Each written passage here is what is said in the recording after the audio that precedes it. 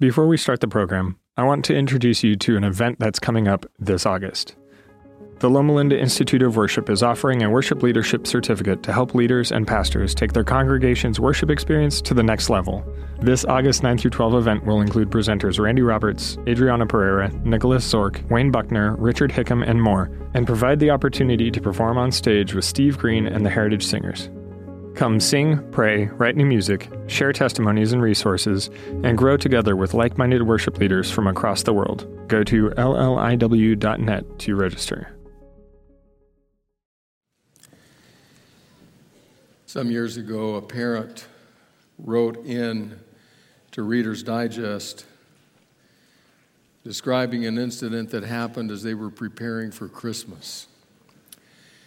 As we were putting out cookies for Santa on Christmas Eve, said the letter, I accidentally dropped one. No problem, I said, picking it up and dusting it off before placing it back on the plate. You can't do that, argued my 4-year-old. Don't worry, I said, Santa will never know. He shot me a look. So he knows if I've been bad or good, but he doesn't know the cookie fell on the floor? Just couldn't believe that one. And there are some things that are hard to believe. That's true. That was the very problem Zechariah was facing. He just couldn't believe it. Couldn't understand it, didn't make sense to him, and so he couldn't believe it. It was his Mary moment. Last week, we started our Advent series, a series entitled Mary Moments, God's Unexpected Calls. And you'll remember that the writer Bud Wren coined that little term, Mary Moments, to describe those moments when God breaks in such an important, dramatic way that we realize if we respond to this, our lives will be unalterably changed. Mary moments. In fact, Wren, writing to pastors and church leaders, writes this about such moments. He says, have you ever had a Mary moment in ministry? It's that moment when God gives you a message or a call that is so unbelievable, so unrealistic, you either have to just laugh or just give up and follow, or sometimes both. Mary moments. They're all over the place the first Christmas season. And Zechariah was one of those who experienced such. But the truth is, it didn't only happen then, even though that's where we begin. We begin today by reading Luke chapter 1. We're going to read the incident that happened to Zechariah. We're going to read his Mary moment. Luke chapter 1, I begin reading with verse 5. In the time of Herod the king of Judea, there was a priest named Zechariah who belonged to the priestly division of Abijah. His wife Elizabeth was also a descendant of Aaron.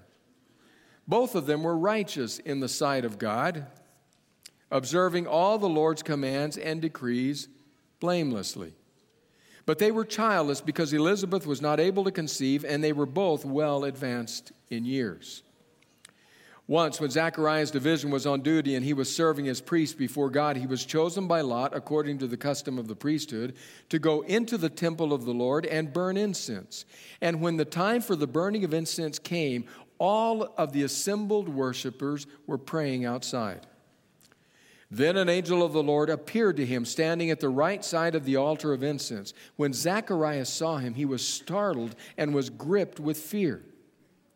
But the angel said to him, do not be afraid, Zechariah. Your prayer has been heard. Your wife Elizabeth will bear you a son, and you are to call him John. He will be a joy and delight to you.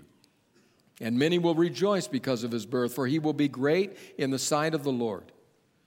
He is never to take wine or other fermented drink, and he will be filled with the Holy Spirit even before he is born. Many of the people of Israel he will bring back to the Lord their God. And he will go on before the Lord in the spirit and power of Elijah to turn the hearts of the parents to their children and the disobedient to the wisdom of the righteous, to make ready a people prepared for the Lord. Zechariah asked the angel, how can I be sure of this? I'm an old man and my wife is well along in years. The angel said to him, I am Gabriel. I stand in the presence of God, and I have been sent to you to speak to you and tell you this good news. And now you will be silent and not able to speak until the day this happens, because you did not believe my words, which will come true at their appointed time.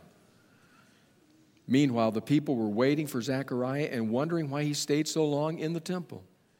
When he came out, he could not speak to them. They realized he had seen a vision in the temple, for he kept making signs to them, but remained unable to speak. When his time of service was completed, he returned home. After this, his wife Elizabeth became pregnant and for 5 months remained in seclusion. The Lord has done this for me, she said. In these days, he has shown his favor and taken away my disgrace among the people. He just couldn't believe it. Didn't make sense to him. Couldn't understand how that could possibly be the case. A merry moment. Now, the truth is, this was the pinnacle of Zechariah's life, certainly of his professional life. At this point in time in the nation of Israel, we believe there were somewhere between 18 and 20,000 priests. The priests rotated twice a year. They got to do something at the temple, participate in the worship services and the worship leadership in some fashion. But only on very rare occasions was a priest tapped on the shoulder to go into the holy place of the temple and burn incense. The way it happened is that lots were cast, a priest was chosen, and that was the one who would go in before God to represent the people, to burn the incense that was understood to mix with the prayers of the saints. The vast majority of priests never experienced that honor in their entire lives. But here, Zechariah has been tapped on the shoulder. It's you. It's your opportunity. You can almost picture as the people gather, there are his family on the front row. They want to witness this once-in-a-lifetime occasion. It's a moment of high drama. Zechariah enters the holy precincts, approaches the altar of incense, ready to participate. And it's right then that, bam, an angel standing at the right side of the altar. You can understand, certainly, why Zechariah staggers backwards, incredulous. What does this mean? Well, I'll tell you this. Despite the fact that he's not able to come to terms yet with what all this means, despite the fact that how God is working in his life doesn't fully make sense, despite the fact that he can't yet believe, the truth is very simple. This is a merry moment if I've ever seen one. Merry moments appear all through that first Christmas account, and this is one of them.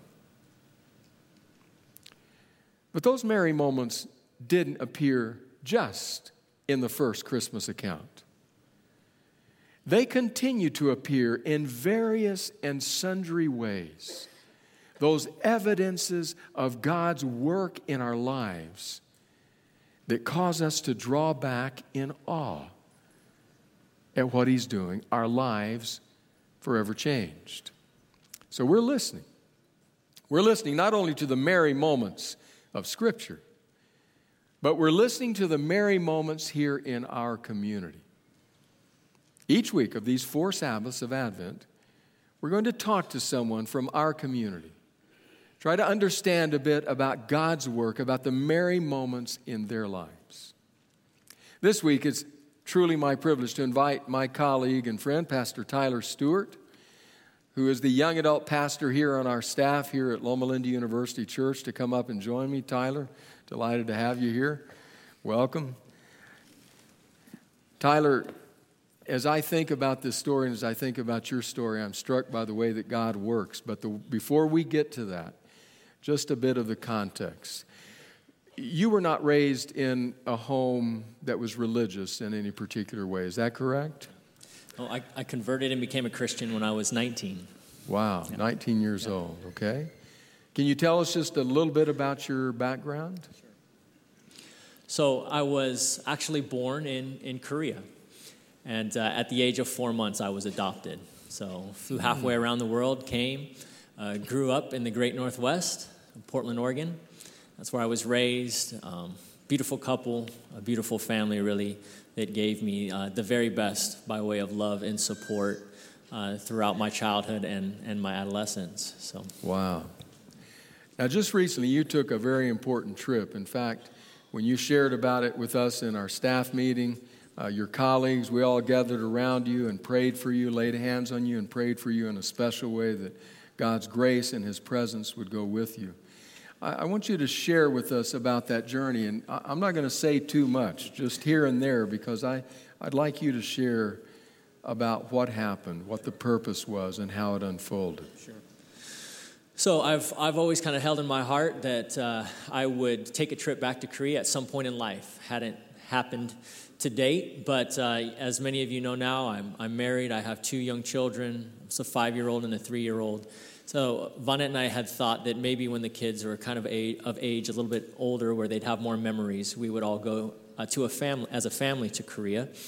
But it just so happened that a few months ago, one of my mentors had said that he was taking a group on a learning adventure to Korea. So this wasn't visiting a school or building a home. This was just entrenching themselves into a culture, into a place, trying the food, meeting the people. And so they were going to go to Seoul. And he said, you should come along with the group. And so I actually ended up talking to the travel agent that they were working with. They quoted me at $1,200. That was just for the ticket. So I knew right away that I wasn't going to go to Korea in 2017, But, I would check from time to time. And I actually did see the price of a ticket go down to $800, which was much more reasonable, but not in the budget for this year. So I didn't think much of it. But then I got a phone call out of the blue from a friend and acquaintance of one of my mentors, of this mentor. And she called me and said, hey, I actually just heard your story about adoption. I just wanted to let you know that kind of in a former life, I used to help adoptees reconnect with their birth families. So if you're interested, I'd love to try to help you reconnect with your family. So I was really kind of struck by that. I wasn't expecting that. I got that phone call and kind of thinking about that. And then the very next day, I ended up looking, and lo and behold, there was a ticket on Singapore Airlines. And I don't know if anyone has ever flown Singapore Airlines, but it's consistently rated like the #1 airline in all of the world. They give you hot towels throughout the flight, and after your food, you get Haagen-Dazs for dessert. Amen. Yeah, that's right. Beautiful. So good ice cream is the quickest way to my heart, and so I was ready to go when I saw Singapore Airlines, but it was a straight flight of LAX directly to Seoul for $649. Wow. So I told my wife immediately, and she said, babe, I think you need to just go ahead and buy it. And so in the back of my head, I thought, I got 24 hours to cancel. Let me just purchase it. And if I need to undo it, I will. But, of course, 24 hours passed, and all of a sudden, here I was heading on a trip back to my homeland, really, unexpectedly. But some of the tensions between North Korea and, of course, the world and all the rest, all that was going on there in the last few months specifically, there was enough tension rising that they actually canceled this learning adventure.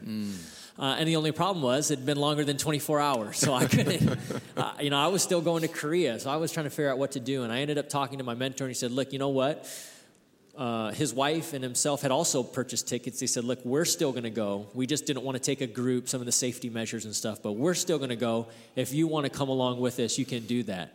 And really, one of the first moments, all of this feels providential, but one of the moments that really struck me was when he said, our agenda probably would have been full if you'd come with the group, places to go, people to see and visit. Now we have a wide open agenda. So if anything materializes with that search for your family or whatever, we'll have time, and we've got some people on the ground, and we'll help you in your search. Wow. So, continue. What happened? So you get to Seoul. That's right. So I had been talking to the adoption agency back and forth during my time. I had limited information. Matter of fact, my parents in high school had given me a small packet of information about my birth story. I don't know who my birth father is, only my birth mother. But Under the circumstances, the paperwork suggests that she wasn't even actually able to articulate her name. They actually list her as having a very low IQ, and that they had to give her this name because she couldn't tell them her name. So I've lived with that for a lot of years. That was really hard the first time I saw my paperwork, the limited information, didn't really understand what all of that meant. So I really never felt like I had much of a chance to find my birth mother, actually, because of that information. But back and forth with the adoption agency, they said, look, we work with a government-affiliated organization.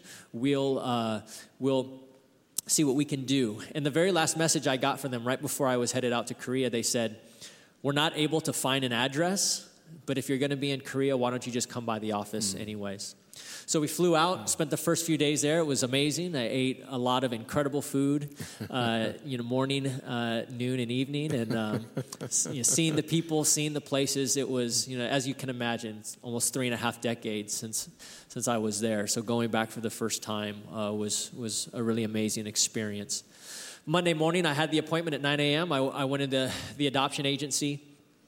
I was accompanied by a woman named Bernice. She was a seminary professor and pastor who was acting kind of as our guide in Korea.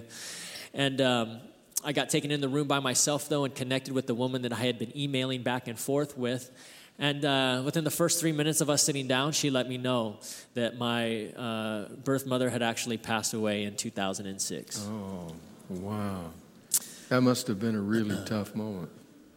Yeah, I was blindsided by what they said. It was really confusing, actually, because in our email exchange, she was telling me we can't find the address. But then now she was telling me she had passed away. And I had come to the adoption agency just figuring, okay, well, give me the information that you have, and I'll continue my search. So I was blindsided by that. Didn't really hear much that she was saying after that. So that was hard. I had come to Korea thinking that I was kind of on this quest and search for her. And it had abruptly ended before it really ever began. So I definitely grieved the loss of my Korean mother that day. So in the midst of the deep disappointment that happened at that point in time, what did you then decide to do next? So one of the other pieces of information that I had held on to was that my mother was put into an institution for the mentally ill. And the reason they had found out she had passed away is because they had made contact with the institution and found out that she had come back in 1991 and 2006 when she passed away. So I wanted them to bridge a connection between the institution and myself so that I could go see whatever information they might have. I could pursue that. But the woman at the adoption agency wasn't too keen on that. She said, hey, look, Korea has really cracked down on personal information and the giving out of personal information. Even though you're, this kind of long-lost son and you've got these connections, it's going to be really hard for you to obtain anything. So I really pleaded for her to make the connection for me. She wasn't willing to do that for whatever reason, but she did give me the phone number and address. So I just resolved to take the trip out there myself. And Bernice, this guide, pastor, seminary professor, wasn't going to be available the next day, but she said she'd intentionally pray about who to send with me. She decided to ask and send with me a young girl by the name of Jean, 25 years old. She was studying the arts in New York and had come home for a semester to Seoul, and she's the one that ended up accompanying me the following day to go to the institution. And she would be your interpreter, translator, exactly. guide? So she spoke both Korean and English well, and so she kind of came along with me for the journey. Excellent. Yeah. So you traveled. How far was it? I did. The one piece, so that was Monday. I spent Monday really grieving that. Monday night, I ended up meeting up with a couple. One of them, he was actually a journalist from Bloomberg. And he really started to give me hope, kind of in the midst of my despair, because he said, hey, listen, Korea's really cracked down on the personal information. You're not going to probably get much by way of paperwork or anything from them. But he started, kind of with a journalist's mind, he started walking through scenarios and things I could do. He said, but if they won't give you paperwork, ask them what vicinity she's from, neighborhood, area, and then go talk to the taxi cab drivers. Oftentimes, taxi cab drivers pride themselves on knowing the city, knowing the stories, knowing the people. Wow. And then he actually plucked out of my paperwork, I didn't even recognize it, but he found that there was the name of a police officer in my documentation and a police branch. He said, why don't you go to that police branch, find out if that officer's still there. Ask him if he recalls the situation when they had found your mother. She was homeless on the streets and they had brought her to the Institute. And so I was like, yeah, okay. So he started giving me some touch points to go and visit for my day of searching. But he also said, although you probably won't get anything, the one thing you do have going for you is that Koreans are meticulous about their record keeping. So if they'll just give you anything, tell you anything. So we had kind of plotted that out. So the next day, we took a bullet train, 200 miles an hour, 2 hours south of Seoul to a city called Daegu. That's where I was born. Gene and I got off the train. We took about a half-hour taxi cab ride. It's the first time I really felt my heart swell with pride for a city because it's where I was born. It's where I was raised. Wow. It was my birthplace. But we arrived at the Institute. There was a kind of a guard station at the front of the Institute, and Jean went in and spoke to the man. I was taking some pictures. She came back out, and she said that the man had said, go to this building to the second floor. So we started walking the grounds, and quickly I could recognize kind of with the characters of people that were there that, they had were dealing with serious issues. We got to the steps of the building where we were supposed to go inside, second floor, but we stopped right outside of there because, I realized at that moment that these are probably steps where my mother would have walked. So we paused there and we said a prayer, and all along with this experience, even though I felt like I had lost my mom the day before, I was pretty convicted that God was going to lead us to places and people, and that it was going to be a deeply meaningful and spiritual experience. And so we prayed in that moment, and we walked through the doors. Immediately on your right-hand side, when you walk in the building, there were these 2 double doors. It looked like a front office. But Jean started to walk up the first flight of stairs because in Korean and with the conversation with the guard, he had told her to go to the second floor. Well, I didn't know that. So I'm following behind her halfway up the first flight of steps, and I'm looking behind me back at those double doors because I'm thinking to myself, we should probably head to the front office, But before I could finish the thought, there was a young woman that actually curled around down the second story of steps and met Jean face to face, and they began to interchange in Korean. And I looked back and I saw the two of them talking, and I just had this moment of realization, I think, what if we were supposed to meet this young woman? So sure enough, she's the one that actually led us right back down those steps, and we went through the double doors into the front office. But she sat us off in a side room, probably a little small 8x8 office, left the door half cracked, the window blinds were half drawn up. She went back to her desk and then walked to the front desk and started talking to a woman. And we were sitting in a room right where we had just kind of a beeline view to see this discussion that was happening between this young woman that we had met halfway up the flight of steps and the front desk lady. They're speaking in Korean for quite a while, and I asked Jean, what were they saying? And she ended up telling me, the young woman who we had met was saying, here's a guy, he's just looking for his mom. She passed away 11 years ago, 2006. They're trying to obtain information that they can. The woman at the front desk is saying, no, nothing we can do for them. And so she says, we can find something. There's got to be some records that we can locate. And she says, no, it's been too long. That won't be in our computer system. And so then the young woman says, well, look, we can even go downstairs if we want, try to get the physical file. And look, no, the woman at the front desk wasn't having it. So eventually the young woman walked away and went back to her desk. And I really look at that moment and recognize that had we just stepped into that building and walked through the double doors ourselves, our first point of contact would have been that woman at the front desk. And I'm almost positive that within 45 seconds, we would have probably been churning back around and headed off to the police station or somewhere to the municipal hospital where I was born or somewhere to try to gain information. But because God had brought us in contact with this young woman, she really became an advocate for my life and for my family. And for whatever reason, she wouldn't relent. She felt convicted that my mother's story was there and that she could find it. Wow. So she went back to her desk. About 5 minutes later, she walked by the room. She said something brief in Korean. It felt cryptic to me and walked away. I asked Jean, what did she say? And referring to my mother's paperwork and documents, she said, I think she's here, but I'm not sure. She had scurried off and walked away. 5 minutes later, again, she comes back and she says, look, we all take lunch at 12:30. We had come at 12. Can you come back in a couple hours? And she said, no, look, he's from America. He's leaving back home in a few days. This is our one shot to look for information. So she said, okay, hold on. Went away for another 5-10 minutes, and then I'll never forget, she came back into the room with a manila folder in her hand, She put the manila folder down on our table, turned around, walked out, and closed the door.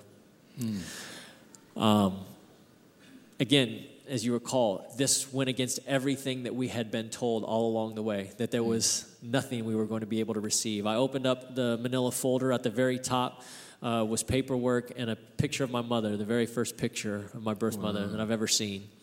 And underneath was 38 pages of documents outlining her life since the age of 3. Wow. Remember, Koreans are meticulous with their reporting. And so it's been probably the most bittersweet experience of my life, because on Monday I felt like I had lost her. On Tuesday, in many ways, I felt like I had found her. I had her in complete life sketch in front of me. And then it was also bittersweet because even though I had found her, her story was an incredibly sad one. So since the age of 3, she had experienced a physical, emotional, and sexual abuse from family members. And that became a reoccurring pattern in her life by different men all the way through. But it was bittersweet as well because here I had these documents all my life since high school with a certain narrative of who she was. I ended up finding out they hadn't given her that name. That was her actual name.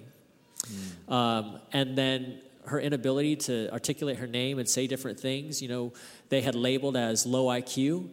But in reality, when you saw the abuse that she'd endured over her life, likely, me being conceived and her having to carry me while pregnant and homeless, was probably extremely traumatic for her. And I think that they met her at a point of trauma where she just really couldn't relay a whole lot. I mean, there obviously are still questions.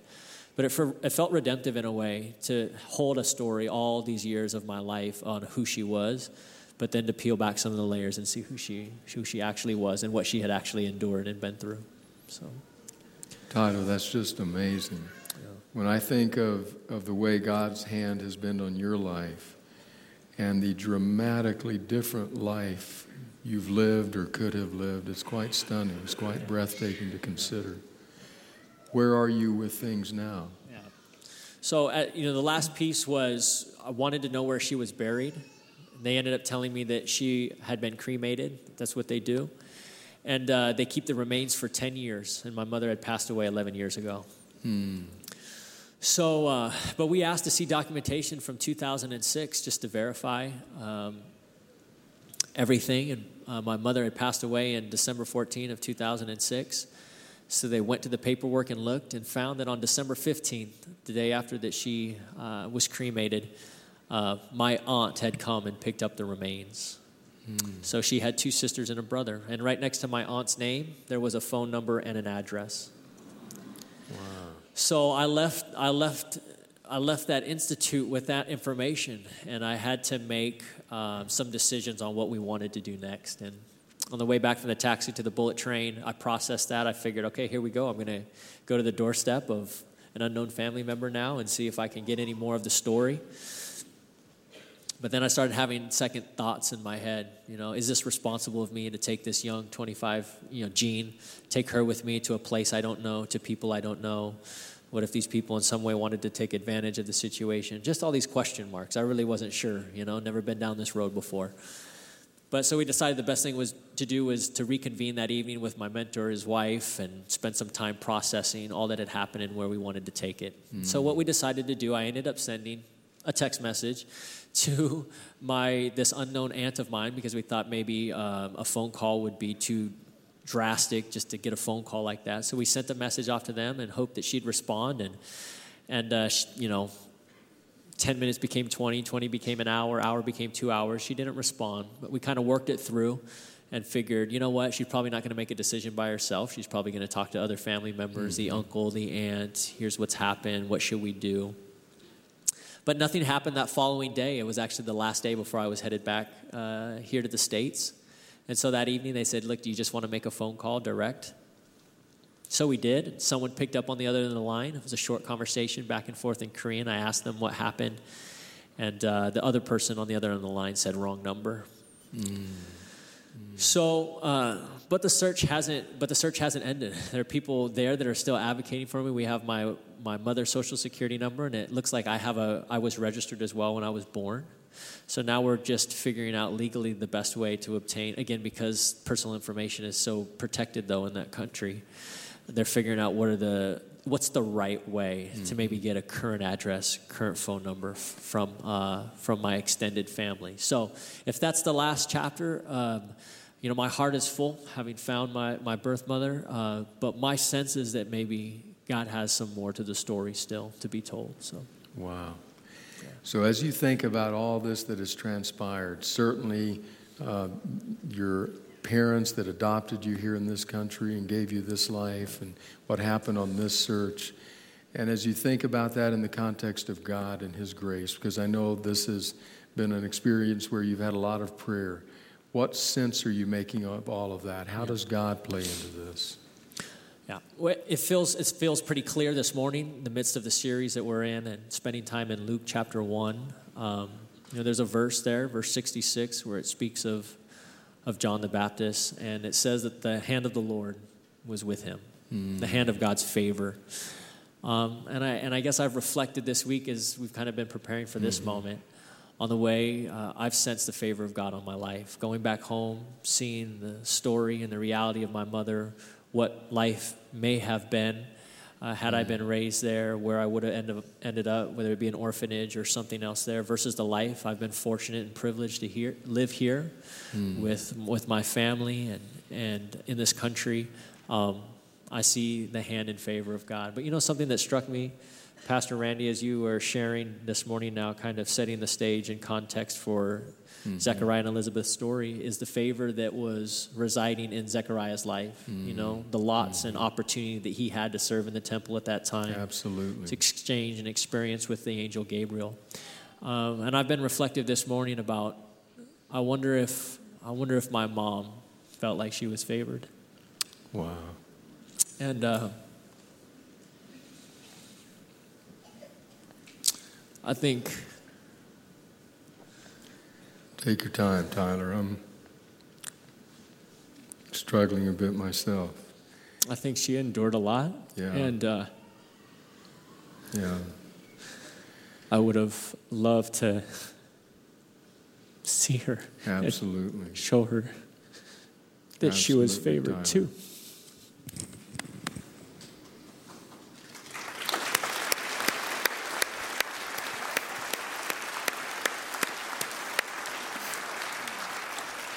I can't tell you how much, Tyler, I appreciate your willingness to come and share with our community of faith, with our family, our friends, something that's deep and real and personal, something that's still unfolding. And just as I sit and think about the whole story, it just is amazing to me how the hand of God continues to appear and to work. I choose to believe that somewhere and in some way, maybe God gave some sense of assurance, some sense of favor on the life of a very special woman who gave you life, and that my hope and prayer and trust is that one day in the kingdom you will be able to extend not only God's favor to her, but your favor as well. Thank you so much, Tyler. Really appreciate it.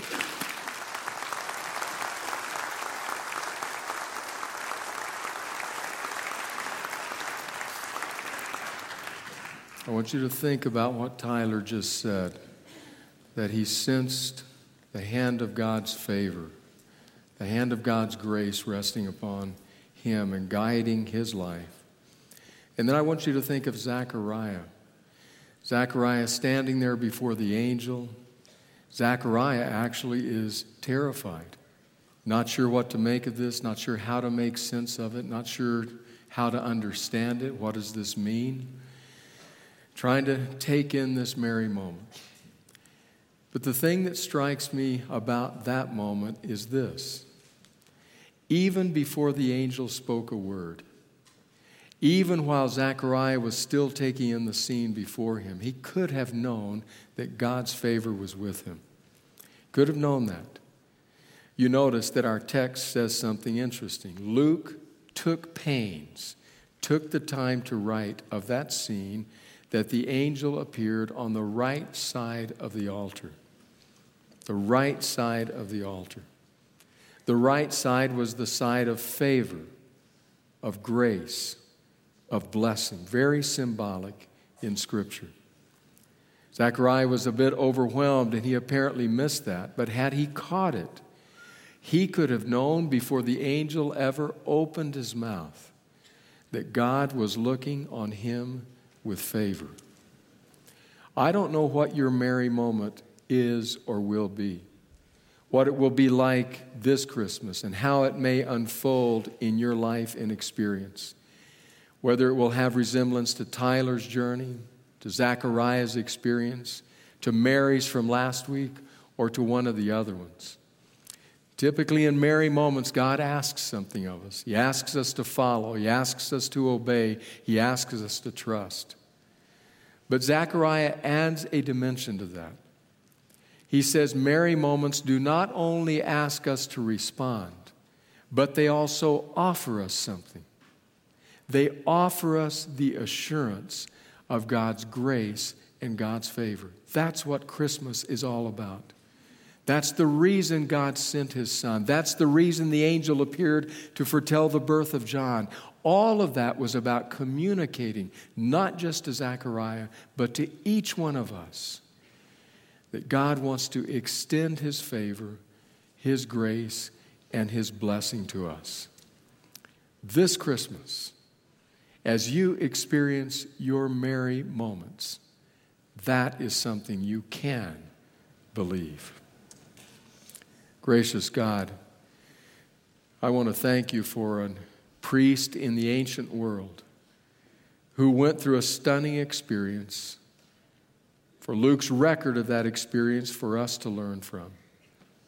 I want to thank you for Tyler, for his birth mom, for his adoptive family, for the way that you have had your hand upon him. And Lord, I want to thank you for my friends in this congregation, that a deep sense of your favor might rest upon us this Christmas season, and that the merry moments might be transformative in our lives. All these things we pray in the name of Jesus. Amen. If you have had your heart stirred today, if you're aware of a merry moment in your life, if you want to process something, pray with someone, have someone pray for you. Our prayer ministry volunteers are available and would love to pray with you. Just to your left, outside that door, across the courtyard is the prayer place. They would love to meet you there immediately following the postlude of the service today and pray with you. And may God bless you in rich ways.